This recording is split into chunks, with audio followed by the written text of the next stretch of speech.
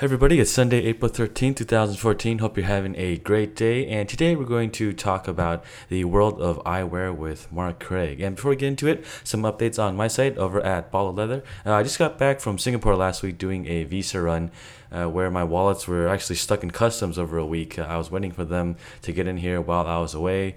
And it turns out I actually lost my wallet while I was in Singapore. So it's kind of funny that even though I sell wallets, I actually lose my own wallet. But what happened was that the wallets were stuck at customs here in Vietnam for a week coming from China, and what I tried to do was with my supplier is that we undeclared the amount of units in the box, hoping that I could pay a lower customs fee. But turns out they actually opened up both boxes and they actually manually counted how many wallets were in each box, and they made us resend the new invoice to all parties in Hong Kong, Vietnam, and China. It ended up being actually kind of a nightmare, actually. So the goods were actually here for like a week and a half. They've just been stuck at customs going back and forth with all these things. And what I realized was that Vietnam is a big manufacturing base, so they're trying to keep imports out as much as possible because the government wants to protect the local industries here from outside imports. So I guess it kind of makes sense, but once it gets here on Monday, Tuesday, I'll include some photos once the wallets are up, because these are the actual wallets that people will be getting with the box, with the nice linen bag and everything packaged up as a hashtag baller wallet. So pretty excited, and let's get on with this week's episode. Don't deliver a product, deliver an experience. You're listening to the Build My Online Store podcast, and I'm your host, Terry Lin. We're here to talk about running an online store and building a strong e-commerce brand to take your online store to the next level. If you enjoyed this episode, make sure to check us out at buildmyonlinestore.com. Let's get on with the show. Ladies and gentlemen, welcome to the show. Today I've got Mark Craig, co-founder of Activist Eyewear today, where we're going to talk about his business. So what's up, Mark? What's up, man? Good to be with you. Yeah, so real quick, who are you and what do you do? My name is Mark Craig. I am one half of the team here at Activist Eyewear. I'm the creative director and lead designer and sort of creator of all things visual and 2D and 3D. And then my business partner, Anthony Codispoti, is more on the business development, sales, inventory management side of things. We started the business just over 5 years ago and have been just kind of bootstrapping our way up the ladder a little bit. So our team is starting to grow a little bit, but we're still basically at the core just a two-man operation. All right, and I understand you guys make eyewear, so what makes you guys different in a nutshell? I've been designing eyewear for 10, 11 years now. And in my early experience in the industry, I was working more in kind of like on mainstream fashion and sport brands. I really loved eyewear because it's as I was trained as an industrial designer, and eyewear is a very unique crossover from industrial design and fashion design. I was finding that there was just like a crazy amount of copying and duplication amongst different brands in the industry, and especially in the mainstream brands, but even in the higher end of the market, more of the boutique end, I think people do a better job of differentiating themselves. But there's still a lot of stuff that you can kind of just swap. You could swap the logos, and no one would ever really know the difference. So our product is special because we have a very unique combination of classic style and high performance. So you'll see shapes, silhouettes, colors, detailing, things like that are very like classically inspired but executed in a modern way, combined with very high performance features, which in particular, the thing that's probably most recognizable is our split fit temple technology. And it's basically just the side of the frame, it's called the temple, branches out from one into two behind the ear, two different branches. It's a way to just simply spread out the forces of the frame over a larger surface area of the head so that it creates a better grip for an active lifestyle. Hence, that's kind of what our name refers to, Activist Eyewear. And it's also more comfortable. I think we're sort of inspired by mashup culture in a lot of ways. I'm a kind of a music nut on the side. I think like the idea of bringing disparate elements together into something that really becomes integrated and interesting and new. In addition to the whole kind of like classic style and high performance combination, I think we also are doing, there's very much of like an old and new mashup, or maybe even a past and a future, depending on how you want to look at it. There's lots of like recognizable things in there. Some of the colors and the finishes, the proportions, the sizing, things like that are just kind of tweaked just enough one way or the other so that we kind of, we're freshening things up and not just copying, things from the past like so many other brands do. It's interesting. If you look at some other product genres, there's a lot of kind of this retro thing going on in the past couple of years, kind of like with iPad cases, like the book binding style, or kind of people going old school with these stationary things like that. So yeah, I guess maybe it's kind of the hipster movement. I'm not entirely sure. I mean, I don't live in the U.S. now, so it's kind of hard to put my hand on it. But just from looking online, you can kind of feel pulses here and there of the whole old school thing coming back. In the men's sort of a higher end boutique men's fashion, there's a huge heritage movement that's been happening for the past few years. Kind of iconic brands, Levi's, Filson, different stuff like that, where they've never gone away, but they've kind of like had a real resurgence because people are really getting back into that design of the denim or the jacket or whatever that's been around since like the 1870s. It was designed for fishermen off the coast of Cape Cod, whatever. But like when there's a story to something, whether in that case it's like a historical story, there's like a provenance to the product, or in our case, just like a real sort of deep dive in terms of the design. You don't really get the entire thing in one glance. There's a sophisticated mix of elements. We put a huge amount of detail into the product, the packaging, the accessories. We have little Easter eggs kind of our logo and messages and things hidden around. And so it's like I think it's that experience that people have really showed a renewed interest in, or like a richer brand experience. So sometimes that's like kind of, it's pulling things from the past more directly, such as like an iPad case that looks like some old bound leather volume. But it's people are doing a lot of interesting things, and I think product design these days is actually at a pretty exciting point because people are really they're kind of pushing the envelope again. You mentioned you started the business you've been in business for about 5 years. What was it like the first year? Did you guys test out the product? How did you guys get up and running in the first few months? It took us over a year and a half to bring our first styles to market, our first collection. Anthony and I met in basically the beginning of 2009 and started working then. And then because our concept was really pretty forward thinking, it wasn't something that was just going to happen overnight. So there was a lot of testing and experimentation and prototyping, and beyond just the design of the frames themselves, we looked at all the accessories, the case. Rather than doing like a lens cleaning cloth, like a microfiber cloth, we make a microfiber handkerchief, and we do a new pattern each season. And so now that's sort of like something we've sort of institutionalized, but figuring out how to execute that in the beginning and what each one of those individual stories was about, how it all fit together, the packaging, the brand, the website, everything. It was a pretty heavy lift.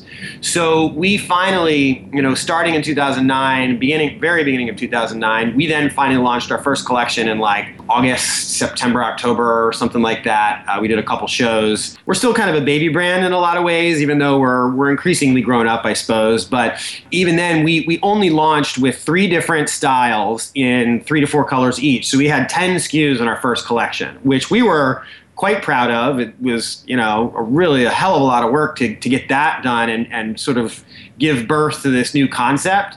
And people responded well to it. But one of the things we heard over and over was like, this is great. Where's the rest? We're like, what do you mean, man? This is the thing. And they're like, okay, well, this is really cool, but we need more selection. We launched with only sunglasses. So people were asking us, where's the optical styles as well? You put your clear lenses, clear prescription lenses in. That was a lesson, a pretty hard lesson we learned early on was, you kind of got to go big or go home in a sense, particularly with fashion. Like even if the buyers aren't going to buy every piece in your whole collection, just like anybody, when you go into a store, like you want to have a choice. And our buyers, buying for like small boutique eyewear shops all around the world, like it's still, I think, a consistent sentiment that you need to have a sufficient selection in terms of shapes, sizes, colors, materials, all that different stuff, because there really is no one size fits all, particularly in eyewear, because it's something that goes on the face. So it's so sensitive. The design is off by literally like tenths of a millimeter. It can really mean that it doesn't work, sometimes for anybody, or at least for certain markets. So as we've kind of grown since then, like it's been really a matter of filling out the collection and trying to continue telling the same story but adding new chapters each time, each season. Fortunately, we were lucky in that the original story that we kind of came out with in fall 2010, like we have stuck to that, I think, very tightly. Like we've spun it off in different ways, but still it's like our core story is still there, and it's just been a matter of sort of fleshing it out more, and then obviously doing a better job of marketing the product and adding like a lot of visuals, not only photos of the product, but photos of models wearing the product and more lifestyle kind of things that are so important to you projecting the image that you want as a brand, but are really like, they're not easy things to do on their own. Yeah, and were you guys still at day jobs starting this business, or were you guys completely bootstrapped by then? We were both basically working independently. We didn't have like 9 to 5s. I still consult in eyewear for other high-end brands, mostly here and there, and stuff outside of eyewear too, packaging design, other things. Especially with a long development cycle like we had, like there's just no substitute to keeping the lights on, So we've both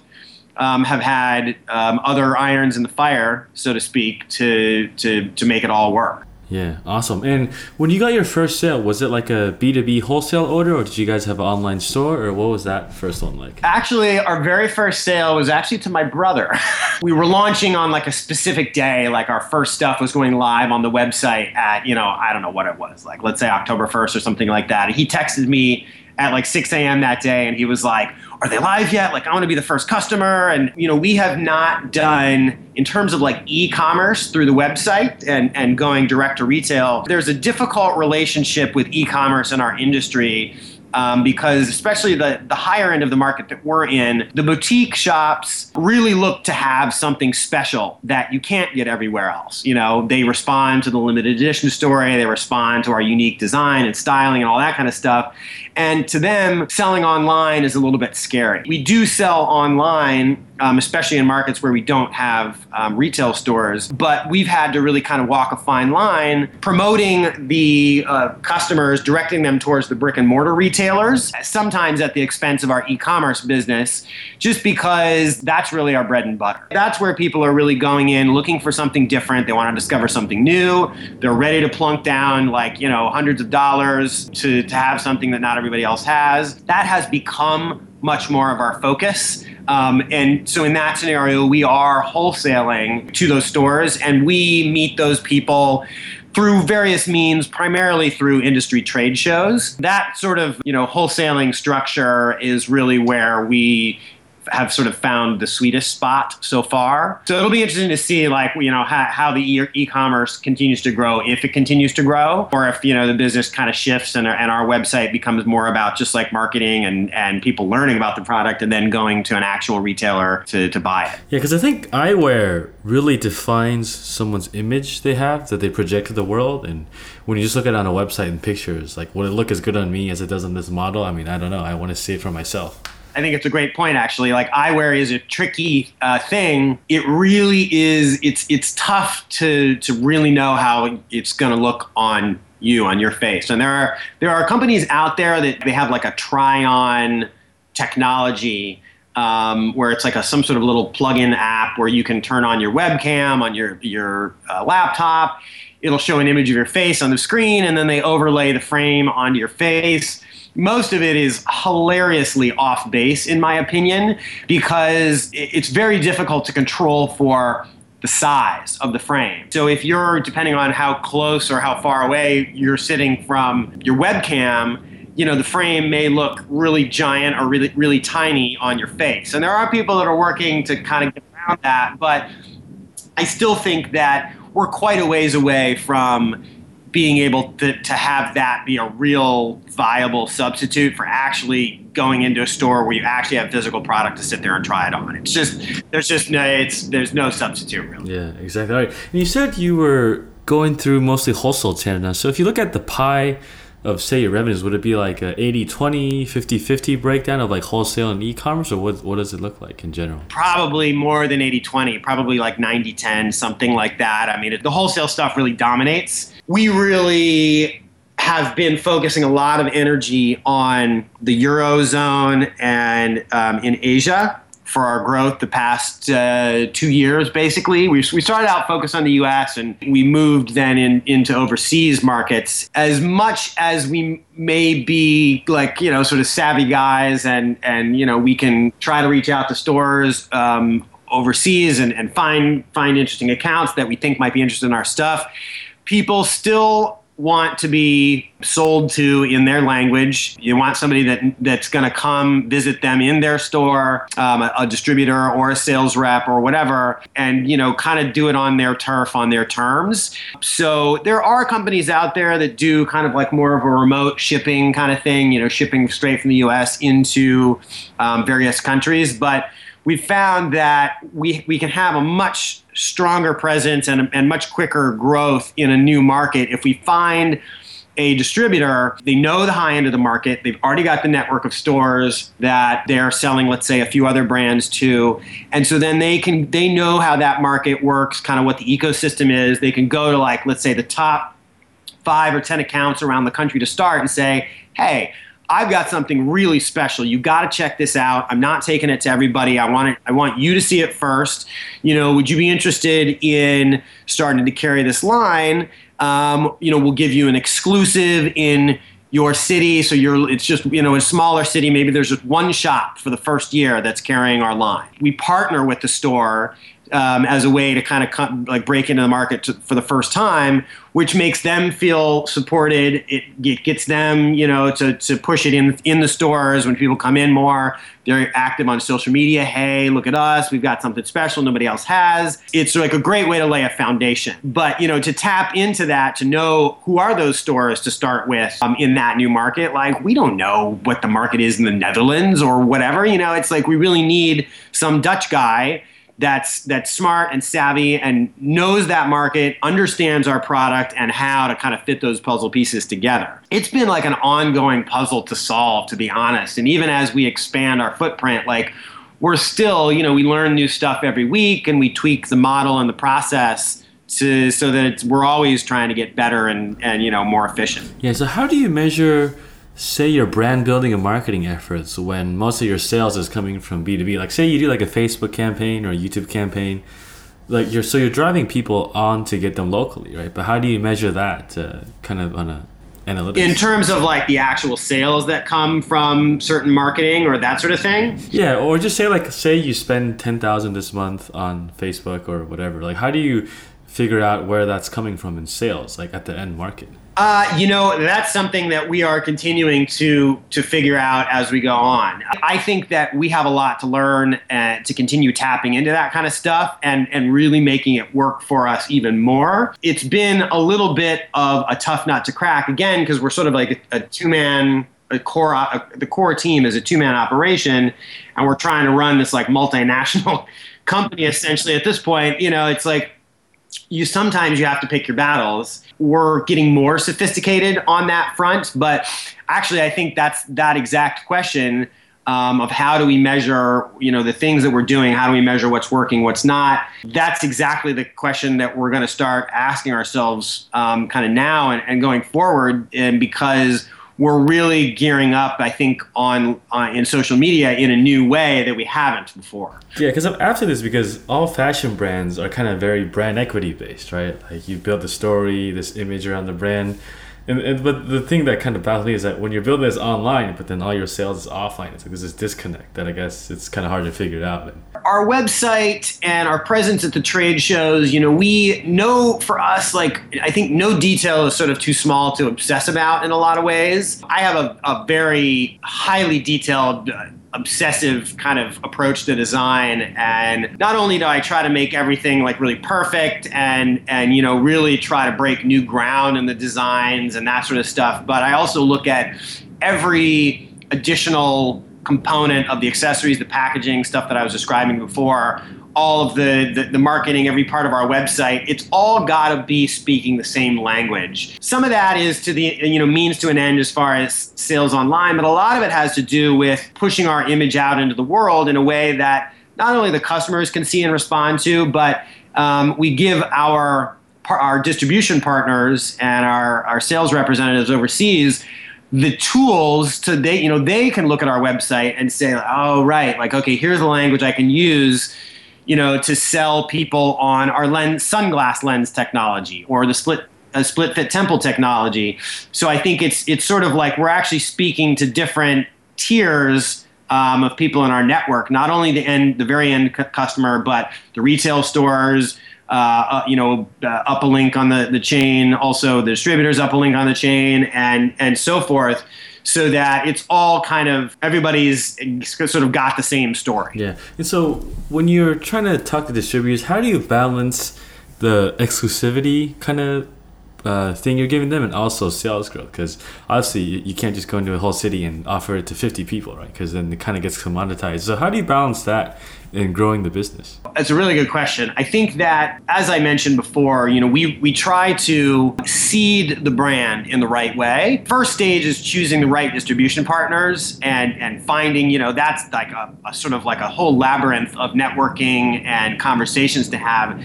That's something that my business partner, Anthony, is just like amazing at, is getting at, it's like, we need distribution in Southern Europe. Okay, so let me get out there, let me get on LinkedIn, let me get on the phone, send up smoke signals, send out the fighter jets, whatever, try to find those partners. So it's like finding the people that they get what we're doing and they're excited about it. That's like the first step. And then having those people that are knowledgeable about their market. Let's say we've met a distributor and they're like, oh yeah, we love what you're doing. And, we're carrying these other brands and they're selling for $49.99 retail. Like, that doesn't make sense for you to then start carrying our brand, because our stuff, it starts at $325 US and goes up to almost $500 US. And, we're projecting this whole exclusive story and that sort of thing. It's like, that it's clearly not the right fit. Getting those right distribution partners that are knowledgeable about our segment of the market and that our story truly resonates with them, that's kind of that next stage. And then really going to, seeding the brand with the right stores in the right cities and the right neighborhoods, all that sort of thing. You sort of have to take a little bit of a longer term view of it, because if you do it the right way and kind of get into those what are sort of referred to as like the tastemaker accounts to start with, then you get into that one store that all the other sort of second tier stores are looking at, and once they want to carry what that top tier store carries, then suddenly, like, right, if you market to that one store and build a good partnership with them to start with, then suddenly, rather than having to go after some of those A- stores, they look at the A+ store and say, oh, they've got Activist Eyewear, that must be something that's worth looking at. Then they start to come to us. You lay sort of the foundation of that structure in the right way, and it becomes like something that propagates itself over time. It doesn't happen overnight,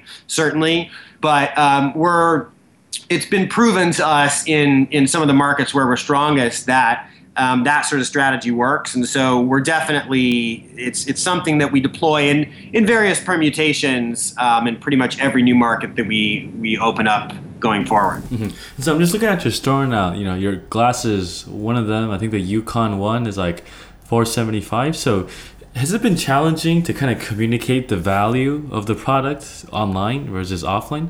the price is not for everybody, but at the same time, like we produce everything that we make. We produce in Japan. We make it all in limited edition, leave no stone unturned in terms of ways to maximize the quality and refine the designs and that kind of stuff. And the one you're seeing there is actually a design that we're just launching now this spring. There are people that get turned off by a higher price tag from day one. Those just aren't our customers. And that's why we don't sell to like bigger box chains where people are, nobody's looking to like throw away their money, but people that go into the higher end boutique optical shops that, again, like that's really our core retail channel. They're going in there with, their credit card is warmed up or their pockets bulging and they're ready to spend money. But what they want is something that has the appropriate value for them. So that's when suddenly when we've communicated, we've taught the store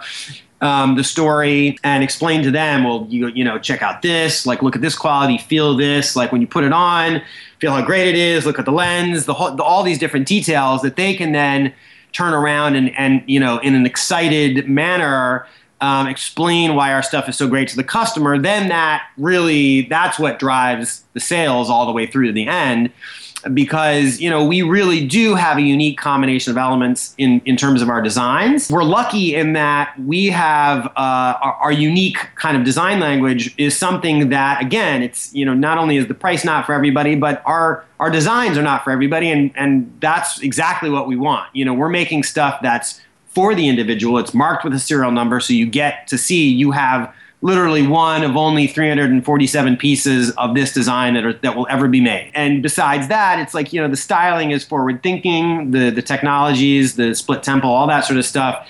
It is very, very much for our products are designed for somebody that is looking, they're a more forward thinking person themselves, and they're looking for something unique that not everybody else has. Like if you dig deeper into it, like someone who can afford $500 glasses probably has to be making, $200,000 plus a year, right? And I think when you dig into the psychographics, they're looking to buy stuff that makes them stand out from, the guy that buys at Old Navy or kind of your college frat guy, right? And I think ultimately it comes down to a reflection on themselves, and they're not buying it for the price, they're buying it for the image that they're different than anyone else. And it's making that statement to the world that, hey, I have these glasses that are different, made in Japan, serial numbered on it, and like boom, this makes you special, basically. Absolutely. No, I think that's the right way to say it. That's also where like the brand, kind of the equity of the brand comes in as well. It's like, okay, we've got these detail. The product is physically well made. It's beautiful. It's detailed. There's like these,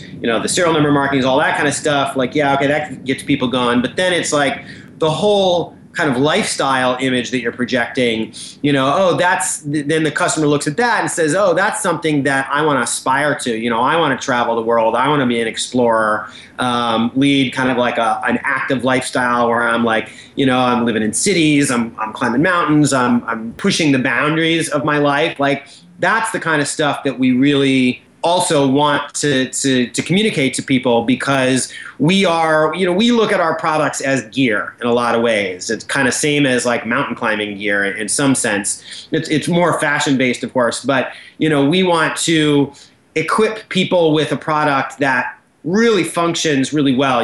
Like it fits really well. It's very lightweight. The opticians, they can adjust it so it's customized to the wearer's head, and then it fits into that lifestyle that they aspire to lead. Whether to what extent they actually do lead that lifestyle or not, like that's up to them, obviously. But if you don this frame, this jacket, whatever that makes you feel a certain way, like that's a very transformative thing, and it's something that people are willing to spend money on. One of the biggest challenges for us is as we grow is really not losing sight of that exclusivity and the lifestyle component, so that we continue to grow but don't get ahead of ourselves, because at some point I think you start alienating those people that really want that smaller kind of more niche thing that not everybody knows about. So it's for us, it'll be kind of riding that line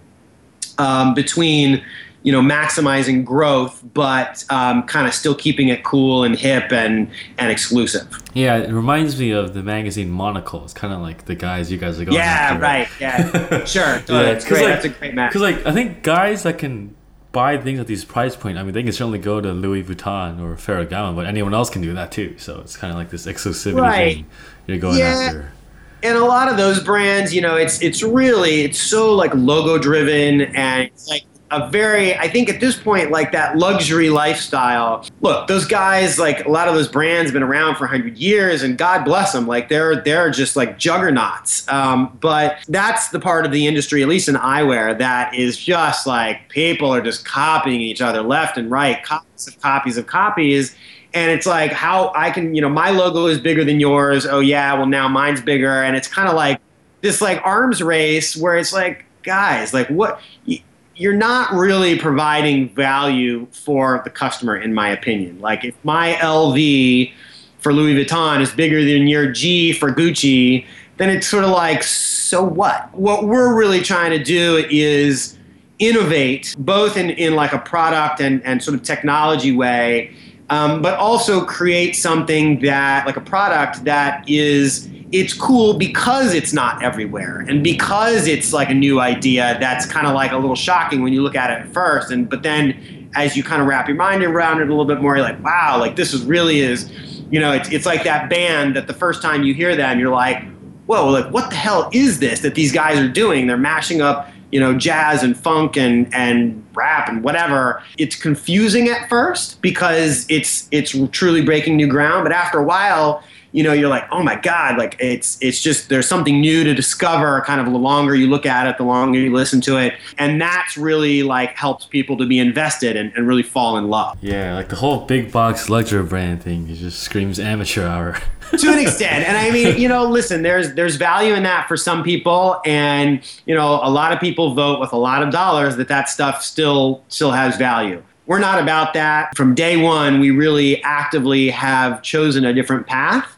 And, we look at a lot of the brands, the eyewear brands out there that we admire most. They have like sort of a richness to their designs, their branding, all that kind of stuff. That's just like, it's taking a different path that is, I think, in the end, actually gives the consumer a lot more true value rather than more of like a fleeting value of, this logo or that logo. Yeah, so you mentioned, starting out from day one, this is what you guys stood for. But at the same time, you guys are kind of going the exclusive kind of boutique high-end route. So how did you find the early customers starting out? Because certainly you can't just go to your family and friends since, not everyone might be the right customer. Yeah, well, I mean, it was very much going to the industry trade shows, as I mentioned before, and kind of just like getting out there and talking to people, and it's like you get a few stores to sign up at first, and then other people you talk to and they're interested in it, but they kind of need a little more time to wrap their mind around it. So there's relationship building that goes on and so on and so forth. Like I said, I use a term like a baby brand before. Like we're still,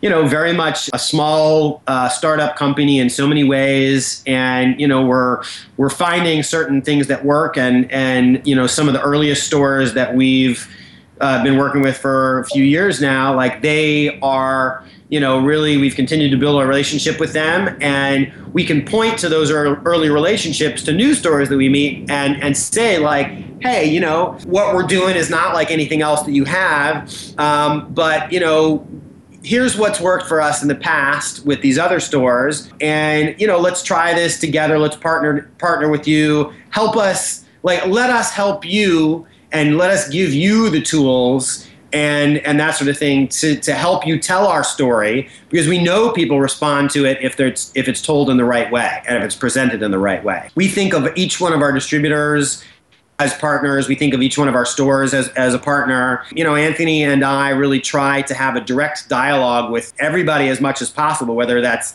going through the distributors to speak directly to the stores, whether that's going through the stores to speak directly to the end consumer. Customer service, I think, is a huge part of it, making everybody feel like they're being heard, both for what's working and what's not.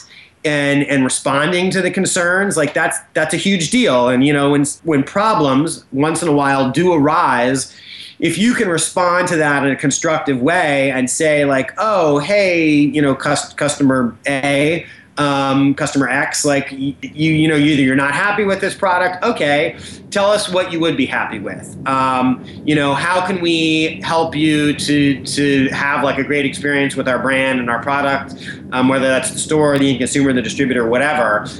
Then people are like, wow, like they kind of went the extra mile to really make me happy and to satisfy me. I'm sold. Like it's kind of customer for life kind of thing. If we sell the customer in the right way and they walk out of the store wearing their frame and they're like, damn, like this is great. I want to go tell my friends about this. And then they go to the bar, to the restaurant, to the park, whatever. And they're showing their friends, check this out, man. Like, look at the serial number, yada, yada. And then they become, something we refer to as kind of like a brand ambassador, and they are excited about the product. It works well for them. They love the experience of wearing our products. And so then they tell their friends, and it becomes, again, it's a very like kind of grassrootsy type of an approach. But if it's done right, then, they continue selling the products in their daily lives because they share the story and, they wear it and people see it and they want that too. Yeah, awesome. All right. And so, looking forward, what do you see as a big challenge growing the business, 2014 and beyond?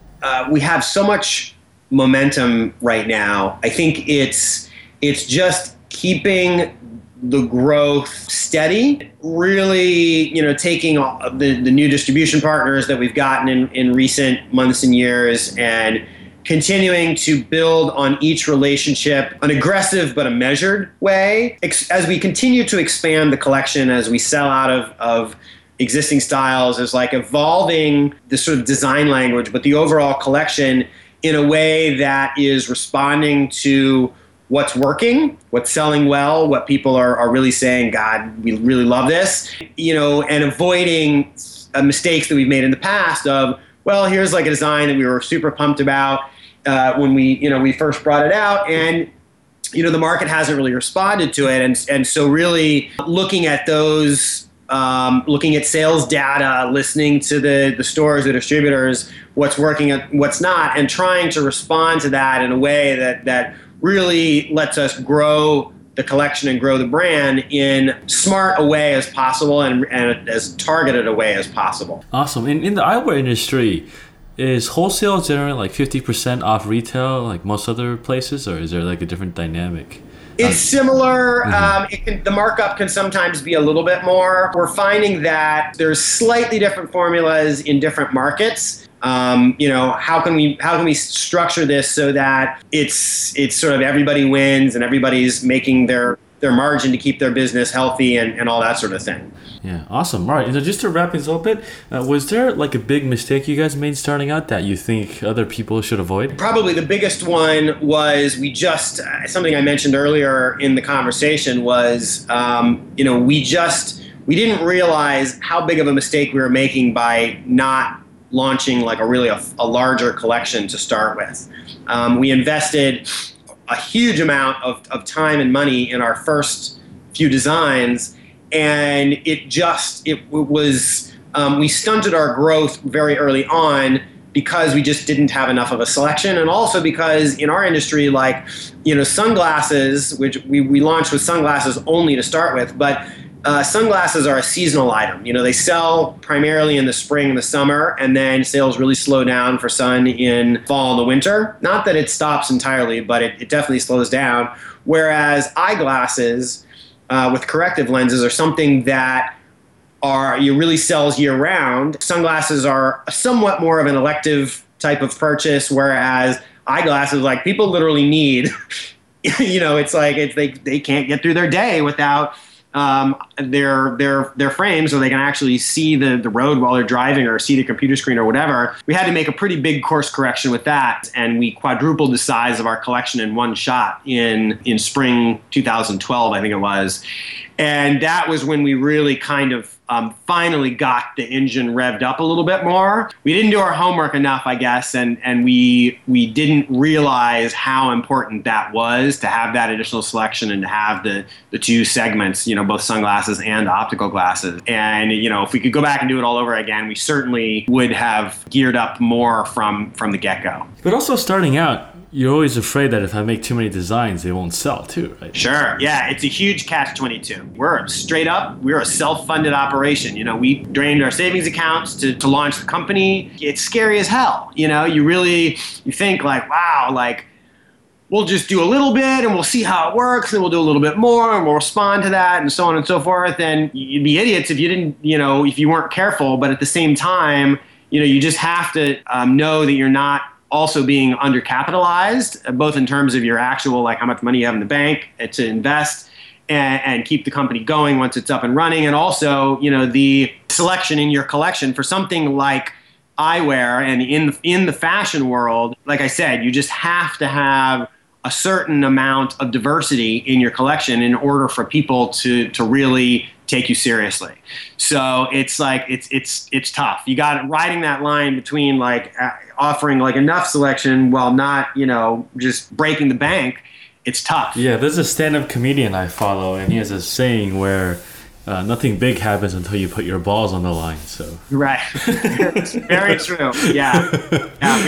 We've had our balls hanging out the window of the car for a while now, and it's driving 90 miles an hour trying to change the flat. It's like yeah, it's like sometimes when I don't get sales, I get really depressed. But then I wake up 4 a.m, I get a sale. Like I just wake up and I start working. Right. Totally. Yeah. Totally. Yeah. Awesome. All right. So last question. Yes. Just to wrap things up, where can we find you guys online? ActivistEyewear.com. That's our core online presence. We've got a lot of exciting things coming in 2014 and beyond, so stay tuned. Awesome. All right, Mark, thanks again so much for your time, and we'll keep in touch when this goes live. Great. Thanks so much, Terry.